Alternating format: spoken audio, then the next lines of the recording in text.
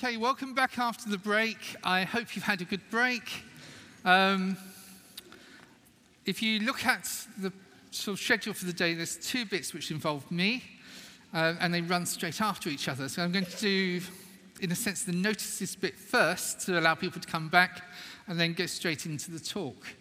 How many of you listen to Premier Radio? Right. How many of you heard about today on Premier Radio? A reasonable number. Okay. I've worked for Premier now for 20 years. When I said that to someone last night, they said, "Oh, so what did you start at Premier to do?"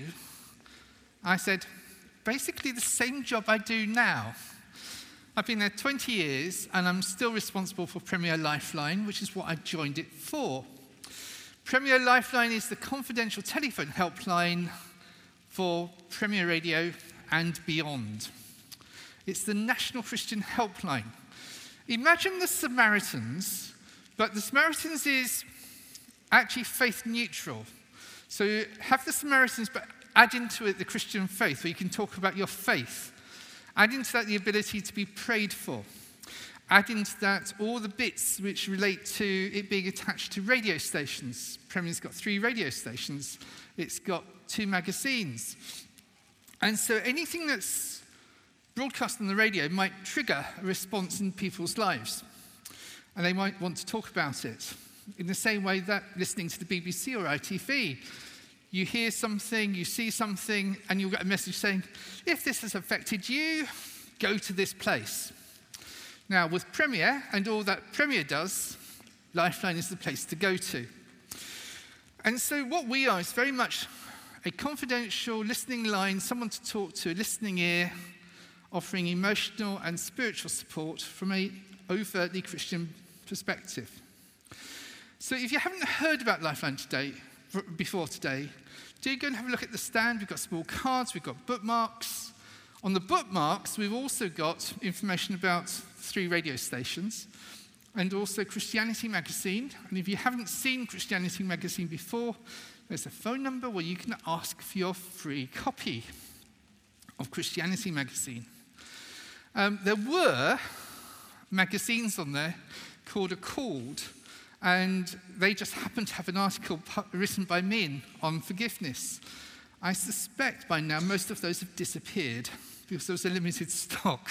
So for you who've got them, you've probably got in quick, because I'm not sure if there are any left. Or the last time I saw, I think there were about 2 or 3. There's information on there about the Christian Helplines Association, because Premier Lifeline is just one of a number of Christian helplines in the UK.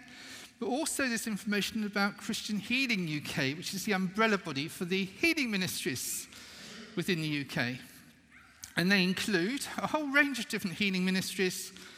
The healing ministry here at Central Hall is part of it.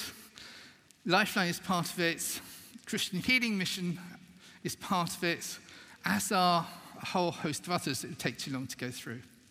So if you haven't been to our stand, I know some of you have, go and meet up with the people there. If you haven't listened to Premier, you've got an opportunity after today to actually take some information away and listen to it. I say Premier, but there are 3 stations. Premier Christian Radio, which is a mixture of talk and music. Premier Praise, which is predominantly praise music. And Premier Gospel, which is very much gospel music in its whole range, its mix. So it's probably something for most people there. So anyway, that's the background to Premier and the work we do. And we've partnered Central Hall with the healing conferences now for actually so many years. I can't remember when we started. I think the only person in the building it probably might remember is Malcolm White, who used to head up who used to head up the ministry here. And it was with Malcolm that we first started partnering with these. Anyway, so that's the background to Premier. So hopefully that's given you all a chance to come back in and settle.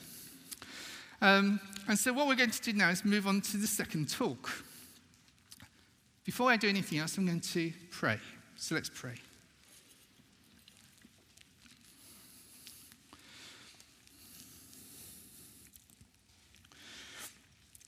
Lord God, we thank you that we have come here today to meet with you. We've come to hear about you, your purposes, and your call on our lives. Lord, continue to move through the power of your Holy Spirit in this place. We want you to be at the center of all that we think and say and do. And we want to meet with you and for you to touch our lives and continue that transformation process that you have begun. For Lord, we come in Jesus' name. Amen. Okay, so far, Peter has shared with us about healing from a physical perspective. Although I must admit, I was sitting there thinking, Peter, how much more are you going to talk about the mind and mental health and all those bits? What you don't know is that actually I've seen his script beforehand. So I had some idea about what he was going to talk about. But actually, the bit I'm talking about isn't the body, which you've in theory already heard Peter talk about, but actually something different. A lot of what's been mentioned so far is the mind. People have talked about heart. When we at one point discussed today, we talked about the soul. So there's a number of different words that people use. What we are looking at in this session is this. Not the bit which I see when I look at each of you, as in your body, but the bit that is inside. The bit which might shine out through or be reflected in the body, and in a sense that's picking up what Peter's saying, is that actually what's on the inside comes and shows itself on the outside. And that's why we are in an integrated whole being. And actually what happens on the inside affects the outside, just as much as what happens on the outside affects the inside. You know, if you have an accident, you go to the hospital and you get treated for the accident, whatever the accident may be. What they don't tend to do is to treat the trauma that's affected you on the inside from that, where actually that's going to have as much of a lasting potential damage as the injury to your bones. But actually, on the other hand, there are a whole range of conditions where we do present to doctors, hospitals, wherever, or just suffer in silence, where actually our bodies are showing something being wrong, but it's actually coming up from within. So what I'm going to be talking about now is about what's on the inside. That stuff which you can't quite see, but you know it's there. You might get the glimmer of what's on the inside when you look at someone and you look at their eyes and you see whether there's hope or sadness, joy or depression. Or when you look at the face and you just know just by looking at or how they stand or how they sit or how the sorts of things which do get reflected but actually are somewhere deep down. So what we want to do now is to get to, dare I say, the heart of the matter, the inner you, considering the self, the personality. Some people might talk about the psyche, the soul, the character of you, the inner you. That's what I want to think about now. The bit underneath the skin. And in one sense, it's the real you. The you which actually reflects something about the integrity that you have. The you that God sees. Dare I say, what I'm talking about in this bit isn't the bit that you want to portray, but actually the bit that tends to come out when something goes wrong. Just think about it. If you let down your guard and something happens, what is your response? When you're under threat, is there a change in how you react? You might be this normal, smiley, composed self, and someone comes up and threatens you, what's the first thing that will happen? Yes, well, I won't ask you individually,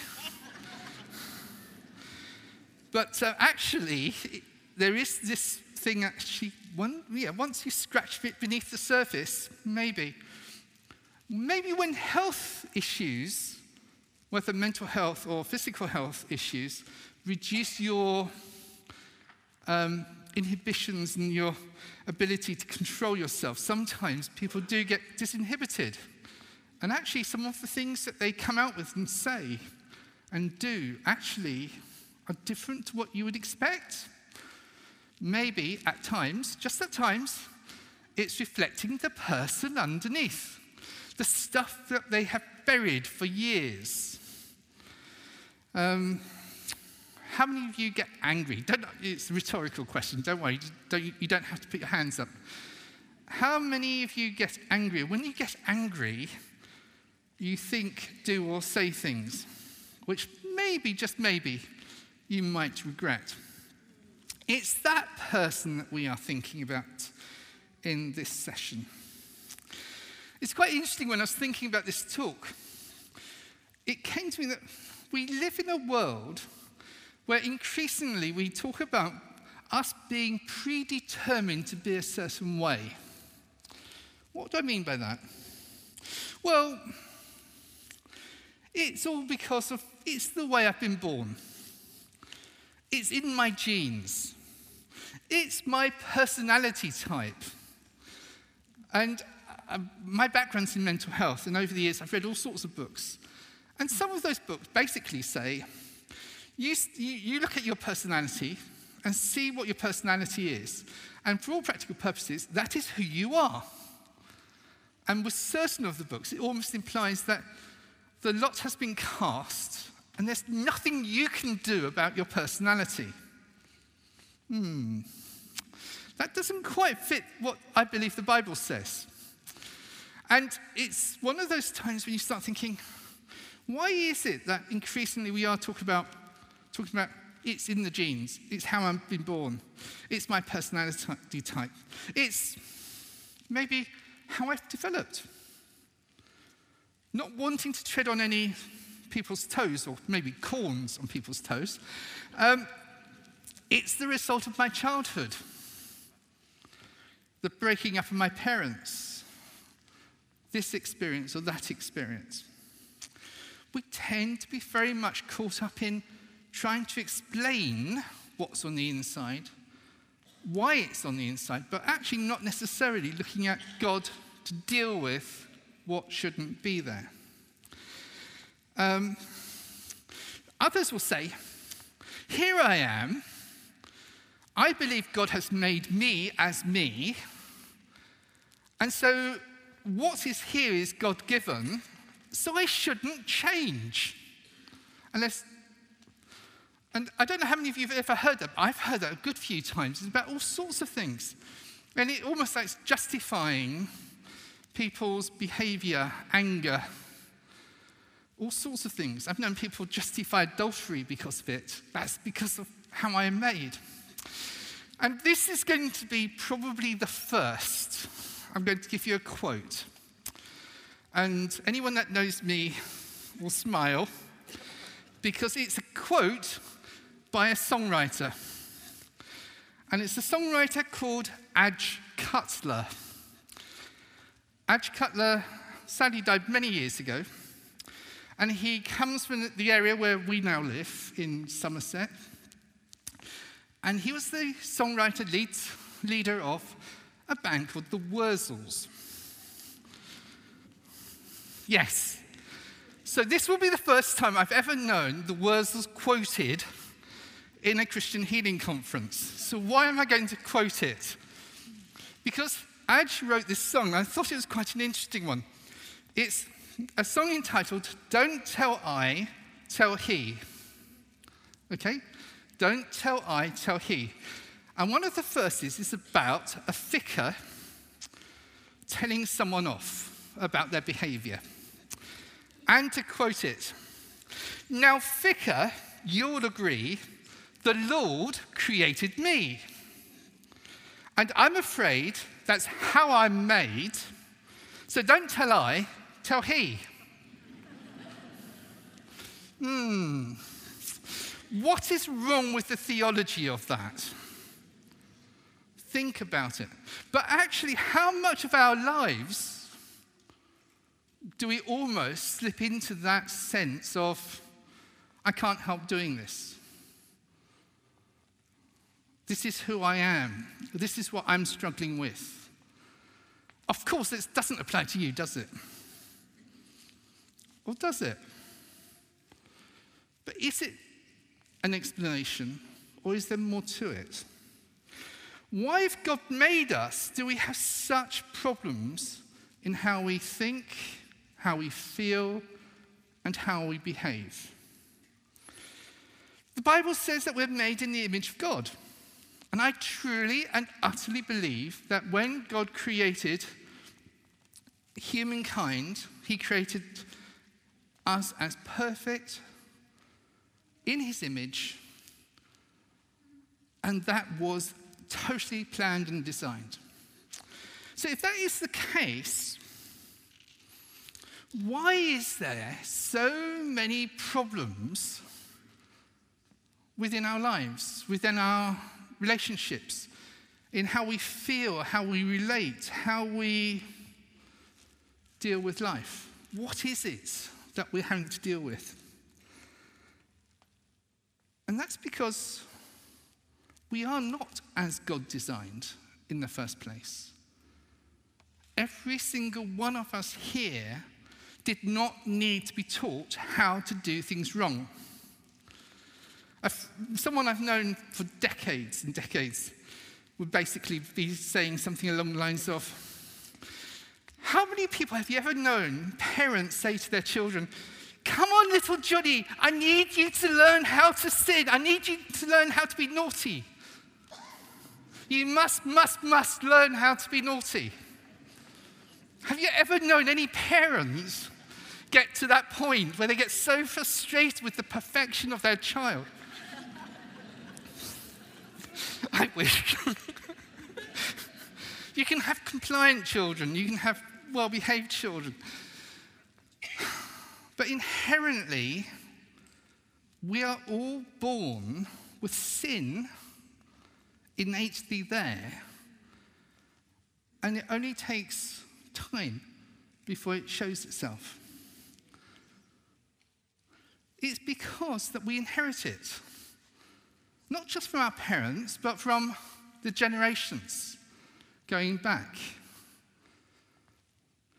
That really does not relate well to modern societal thinking. Inherently, if you look around, a lot of what is said and done, the assumption is that human beings are innately good, and if you have societies created in certain ways, they will be wonderful societies. You know, communism is based, or was based on that sort of theory, socialism, communism. I don't want to get into politics here, but you had an experiment in communism, Russia, Eastern Europe, China, etc. What happens? If human beings are inherently good and people wanting to work together and there'll be community and everyone's going to be looking to the interests of others, you'd end up with a very good society. Instead, what happens? You have people looking for self-interest. You have control. You have authoritarian control. You have the elites. You have all sorts of things happen. You have mass extermination, as happened in numerous countries. We are inherently sinful. And so when we think about the needs that we have to start off on the basis that human beings are a fallen race. And there is a need for someone to come and do something about it. And most of the people in this room, I would guess, already absolutely believe that the person who came to do that was Jesus, and that there was a need that we would have salvation, forgiveness, cleansing. If you look at a lot of the passages in the Bible, the words used for salvation could be seen as being transferable to be healing or vice versa. And in a sense, the bottom line is that as human beings, we need restoration with God. So what's this got to do with today and healing? Well, think about it in this way. We are made in the image of God. And when God created Adam and Eve, and I don't want to get into any debate about how you see that story, but let's just see that as being a starting point. God created them to be safe, secure, to know who they were, to have a relationship with him which was so close and intimate that they knew that he would come into the garden, that he would walk with them, that he would talk with them, that he cared about them. You are looking at everything that human beings needed being met in that relationship. He had provided for them. They needed nothing. They knew who they were. They knew what they were doing, because actually God had called them to look after the earth, to name the animals, etc. They had a purpose. They had a role. They knew that they were loved and accepted. And that is what we are designed for. That is what God built into every one of us. That sense of needing security, feeling that we have a meaning, a purpose, worth. And yet, that isn't what we have now. Why?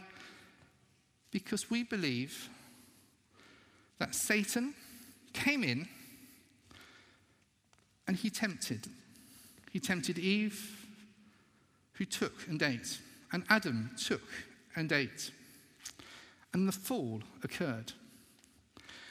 That turned upside down their ability to have the sense of who they were, what was provided for them.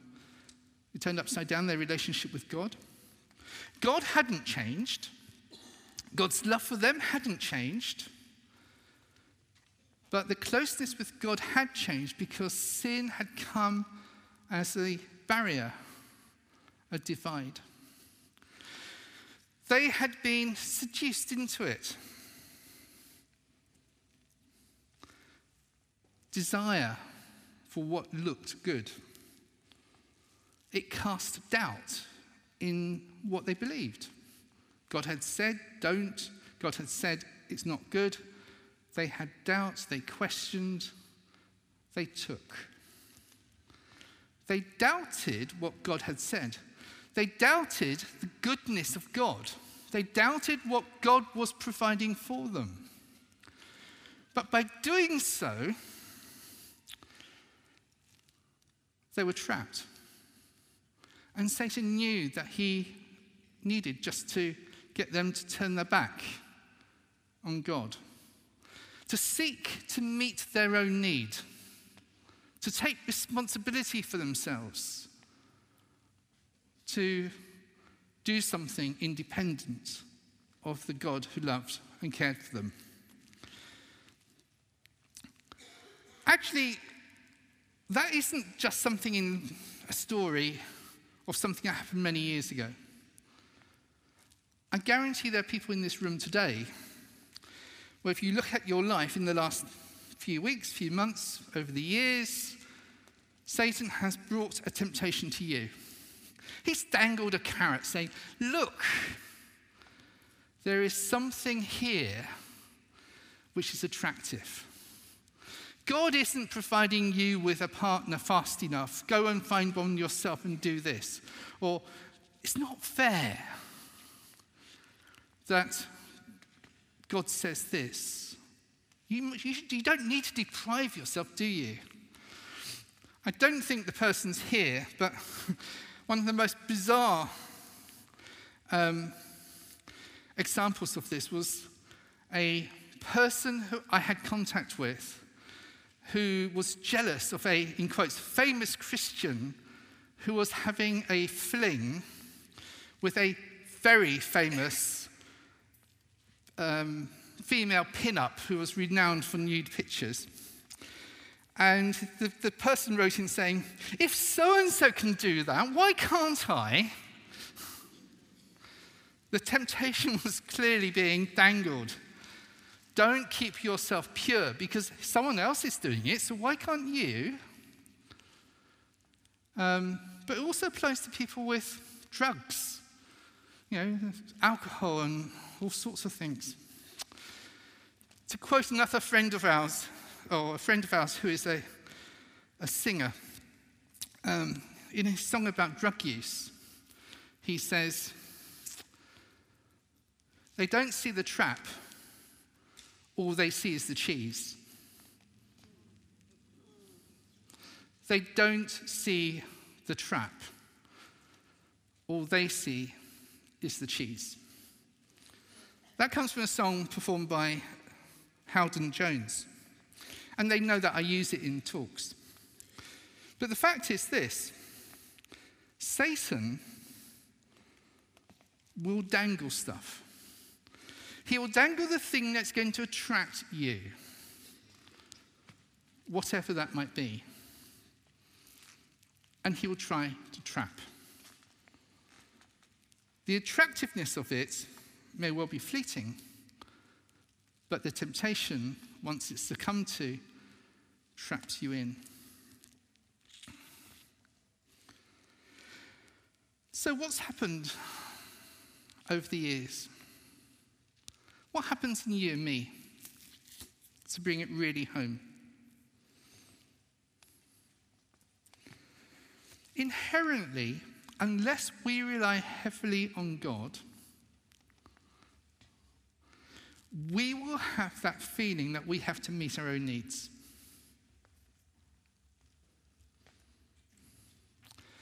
I am responsible. It is my responsibility to meet my need. It is my responsibility to deal with how I'm feeling. It's my responsibility to future-proof as if we can. Many years ago now, a few years ago anyway, I was asked to write an article about worry and to do a talk about worry. And I thought to myself, worry, I've never really thought about it in any real depth. And then I started looking and researching. But the more I looked into it, the more I realized how much of a worrier I am inherently. Yes, the real me is quite a worrier, or was. But then, that's in complete conflict to the Bible, isn't it? The Bible says, do not worry.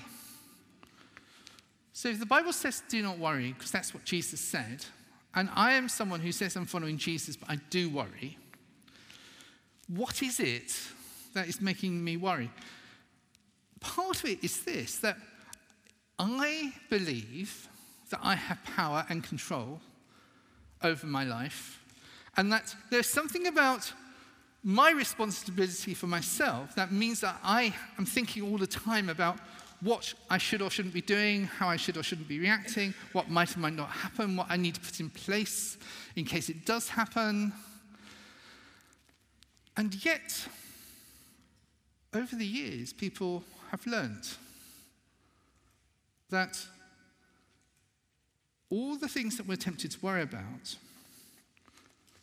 tend to be things which, generally speaking, something like 90% of them are either not worth worrying about, or don't come to fruition, or if you look back, you see them in a different perspective.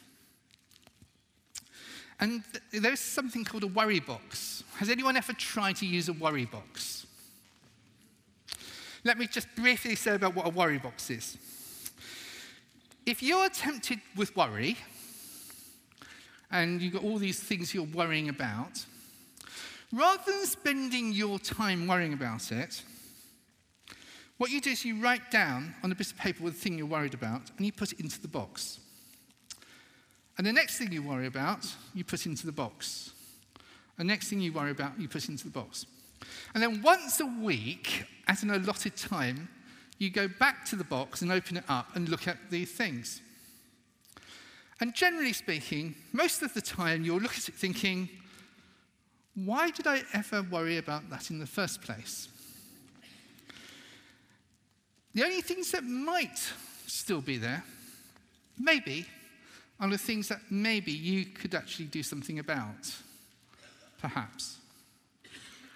But when you look at the things we worry about, most of it is stuff we can't change, and if we can't change it, why worry about it? A lot of it is stuff that won't happen or might happen, and we have no idea whether it's going to happen. And if we've got no control over the future, generally speaking, at least I haven't, apart from prayer, what's the point of worrying about it?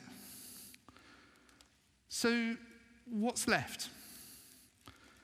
Sometimes this stuff which is basically saying, yeah, it's something which is real, it's something I can do something about, and perhaps that's the one thing that we need to put our effort into, to actually deal with the stuff we can deal with. But more importantly, what I believe God says is that we should take to him the stuff that we would be worrying about and trust him with it. And I think the subject worry is simply indicative of the classic thing about human beings. It's always said that Christians are brilliant about trusting God with eternity, but not necessarily trusting him about tomorrow or next week. Yeah? That may ring true to a few people. Or the classic one for me was God calling me to do something and my thinking, okay, so how am I going to support the family? Where's the money coming from? Where's this coming from? Because I felt the responsibility. But actually, if God's calling you to do something, of course he's not going to tell you to be completely rash and unreal, but actually if he's calling you to do something, he will provide. So the question then is, how much trust and faith do we have in him? How big is the God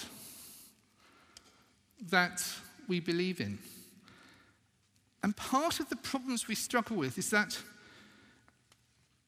even as Christians, we often don't quite get into that sense of who God really is, what he is capable of, and what he actually wants us to be in our lives. When you look at the world around you,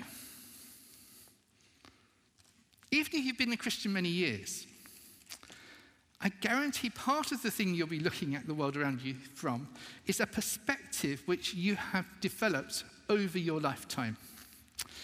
I'm not going to try to work out who's the oldest person in the room. Thankfully, it's not me. But each of us represents a whole range of stuff that's happened to us. Who you are is the accumulation of everything that's happened to you in every way. And I could spend hours going into this in depth, but I won't.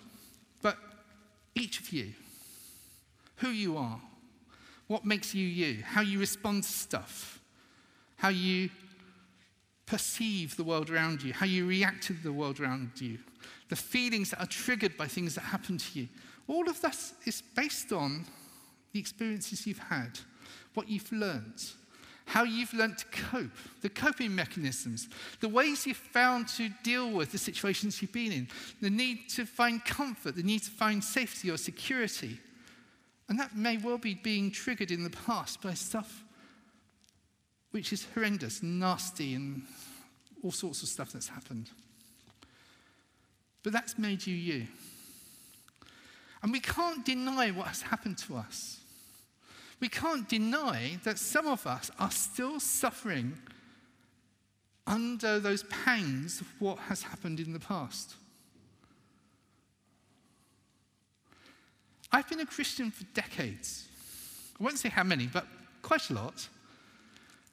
And yet, at times things are triggered within me, which makes me react to the world around me, not in the way that God would want me to, but actually because of hurt or pain or experience. I'll go into defense mode. I'll go into protection mode. I'll go into self-comfort mode. I know I shouldn't, but there's something I struggle with. Why? Because we've got memories, a memory file, the store of what's happened in the past. We've created perception filters. We've just had someone taking photographs of me. In the old days, you had cameras where you had proper filters which you put on. If you put a filter on, you could actually change the color. You could change it. Nowadays, it's all done electronically. But actually, some of us have those filters in how we perceive the world. Even if someone is being nice to you, it's actually hard to receive it. Why? Because you've learned that when someone's nice to you, they've got a different agenda. Now, actually trying to, do you see what I mean? Or the filter you have is put in place because of this purpose or that purpose. And in different circumstances, maybe you'll have different filters. We'll have beliefs, core beliefs about who you are, about your capability. I shouldn't be here. My mum, this isn't me, but this is someone I know really well. Someone said to me, "You do realize I shouldn't be here?" No, I've never heard that before from this person, who I've known since whenever. You do realize I was told I shouldn't be here. Who by? By their mother. You shouldn't be here. Why? Because you're an accident. You weren't planned. We weren't planning another child. How do you think that leaves the person feeling? A few of you here might know what I mean. Others will be, you do realize I shouldn't be a girl or I shouldn't be a boy. Why? Because my parents said I was meant to be. I was meant to be? By whose calling? At times there's lots of different things which impact us. And we believe it. You will never achieve in life. How many people have been told that by parents, teachers? You should never speak in a church again because that's not your calling. That's interesting. Dare I say that was said to me? Which is really interesting, seeing that I have spent most of my life spending my time traveling around, speaking and sharing. You may agree with them by the end of the session. It's always dangerous to say it, but it's really interesting what people do say and how off the cuff what they say is and how powerful words can be, and we believe them and we put them into our memory file and we put them into the things that we truly believe about ourselves or things that we believe about others as well. You mustn't go anywhere near a man because they're dangerous. All of those things. So, really what I'm saying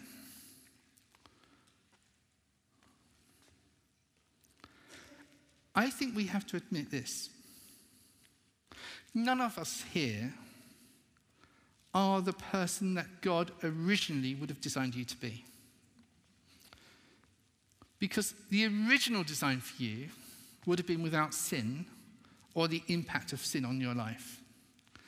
It would have been without any of the stuff which we have inherited in any way, shape, or form, which has adversely affected us, that has affected us over our lives, whether generationally or in our growing up or in our adult lives. All of those things have affected us. But God says to you and to me, whoever you are, whatever you have been through, whatever your genetics, whatever personality type you may or may not be,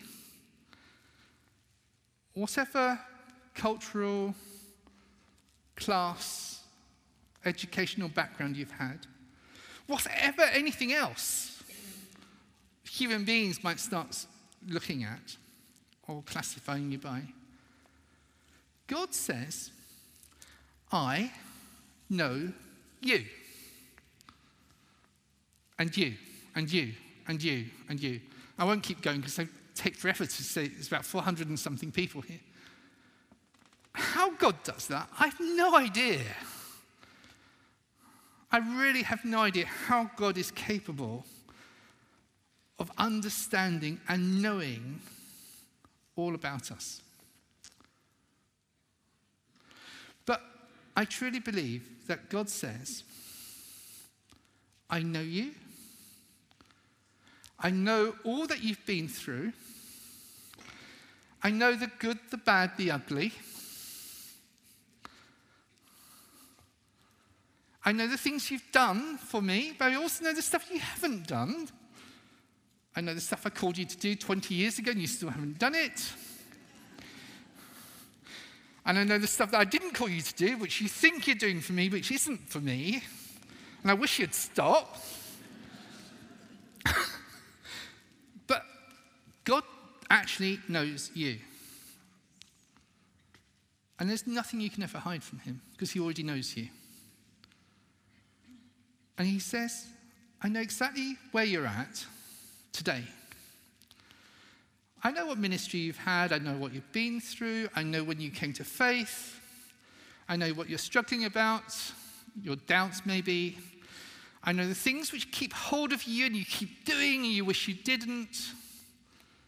I also know the anger you've got deep down inside, that stuff which you've buried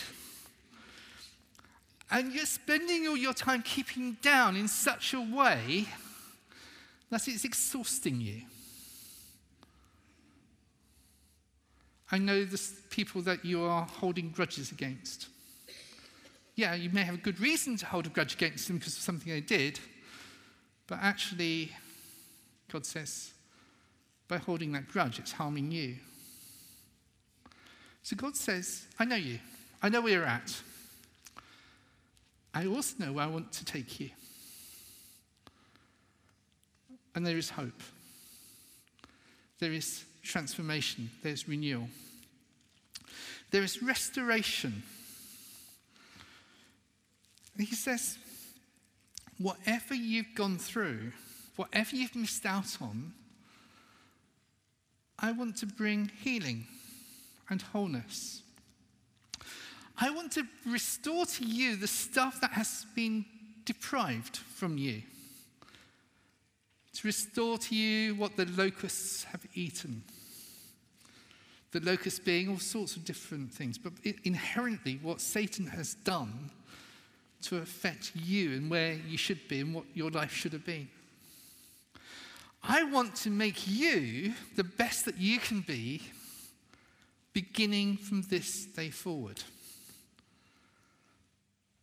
But when it comes to dealing with the inner person, if you are, for example, 50 years old, and it's taken 50 years to get you to this point, sometimes he'll do that straight away. But the God I know is actually an incredibly compassionate God. And at times, he will take us at the pace that we need.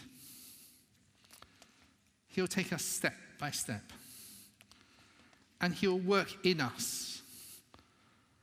And at times I've gone for prayer, for ministry. And I've gone with an expectation saying, this is the issue I've come with. God, I want you to do this. And I've come away thinking, that's not what he's done. Because whilst I've been being ministered to, he said, Jonathan, that's not how I see you. I'm not looking at you from a human perspective. I'm not looking at your body. I'm looking at your heart. And I'm seeing what you're ready to deal with. And from my perspective, this is the bit I want to touch. I might be saying, help, that's not what I want to deal with. Or alternatively, I didn't know there was a problem there. Or anything in between. But what is he really saying is this. I know you, I love you, I want to work in your life. I want to take you by the hand and help you do that next step. So how do we do that? First of all, I'd say you need to be realistic of who he is. We do live in a world where God and who he is undermined in so many ways. God is God, and I believe he is more than capable of doing miracles today. But I also believe, and this is what I believe, that he's also more than capable of creating the world in which we live and everything within it. The birds, the animals, the flowers, the sunsets. And when I see creation, I see something of God in creation. How big is your God? How big is the God you believe in? Because the more you see God as who he is, the more we are willing to trust ourselves to him. Secondly, do you know where you fit within God? What do I mean by that? Who are you in God? God loves you, he cares for you, you are special.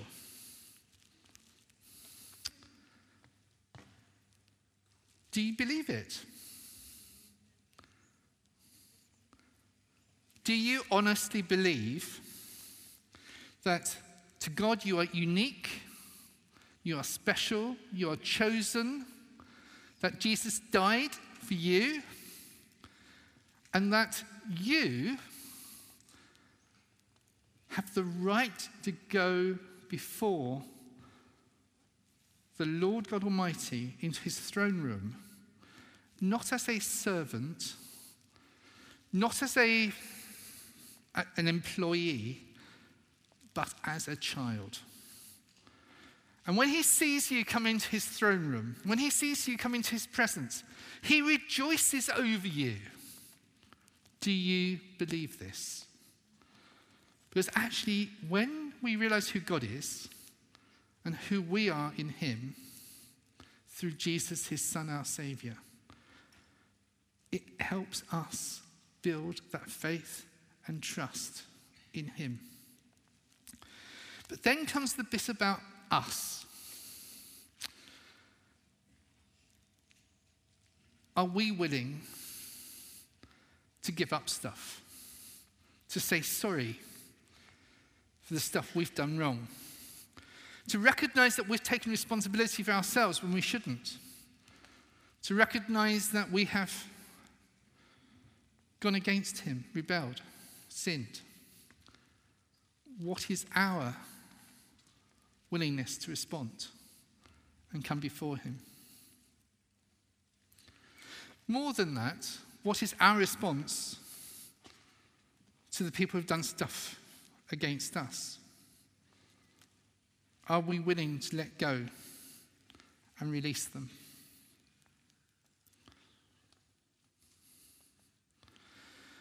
Are we carrying burdens that we need to put down? Are we carrying burdens that we need to put down? There's a lot of us who carry stuff around with us, and it tires us.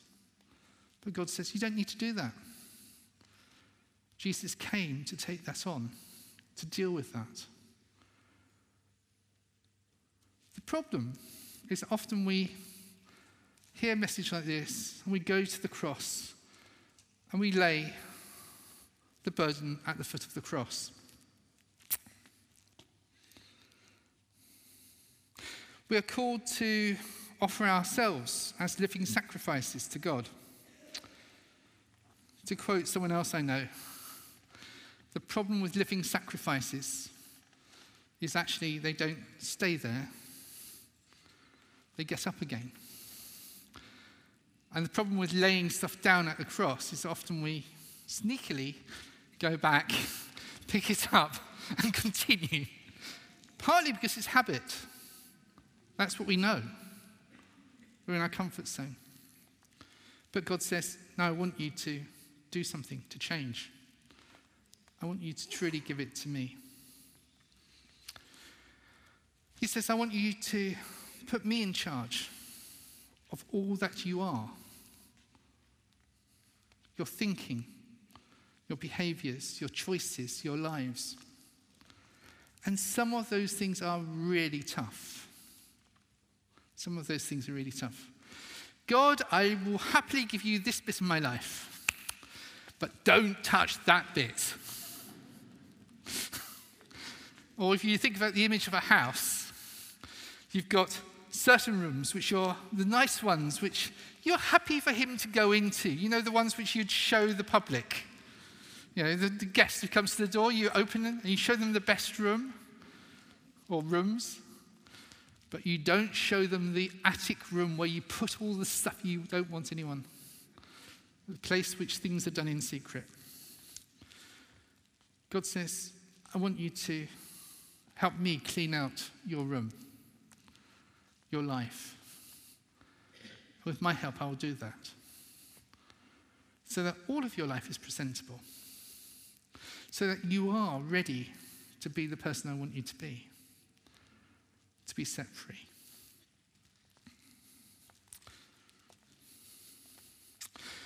The question then is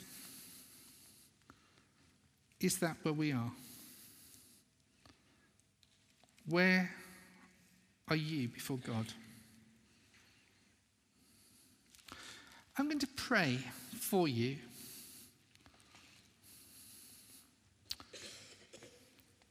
I want you to think. And in just a couple of moments, a minute or so before I do the prayer, I just want you to sit quietly and listen to God. And ask him, Lord, what are you saying to me? What do I need to bring before you now? What is the next step you have for my life today? And I guarantee that will be different for each person here.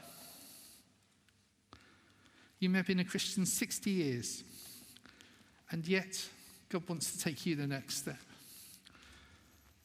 On the other hand, you may be completely new, and what God wants with you will be different. So I'll give you a time of silence. Talk to God.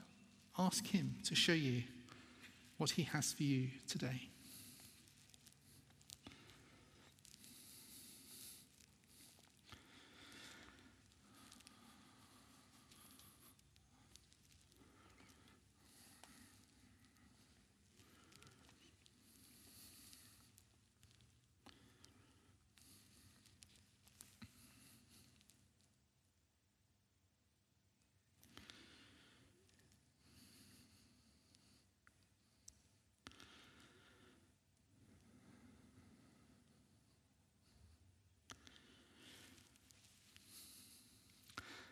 Lord, we thank you that you are God.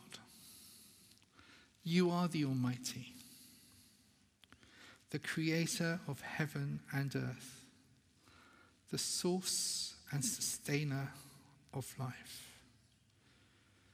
You are eternal, and for you there is no end. Lord God, we come before you today, and we bring ourselves to you.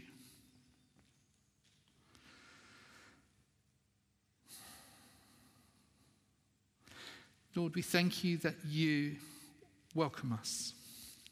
You want to know us. You rejoice in hearing from us. That we are your children. Lord, as we come to you, we bring our lives. Where there are things which we have done wrong, we bring them to you. Where there are things which we're still doing wrong, we bring them to you. And Lord, we lay them before you. And Lord, we ask that you will help us to leave them with you, to turn away from the sin and to put our trust in you.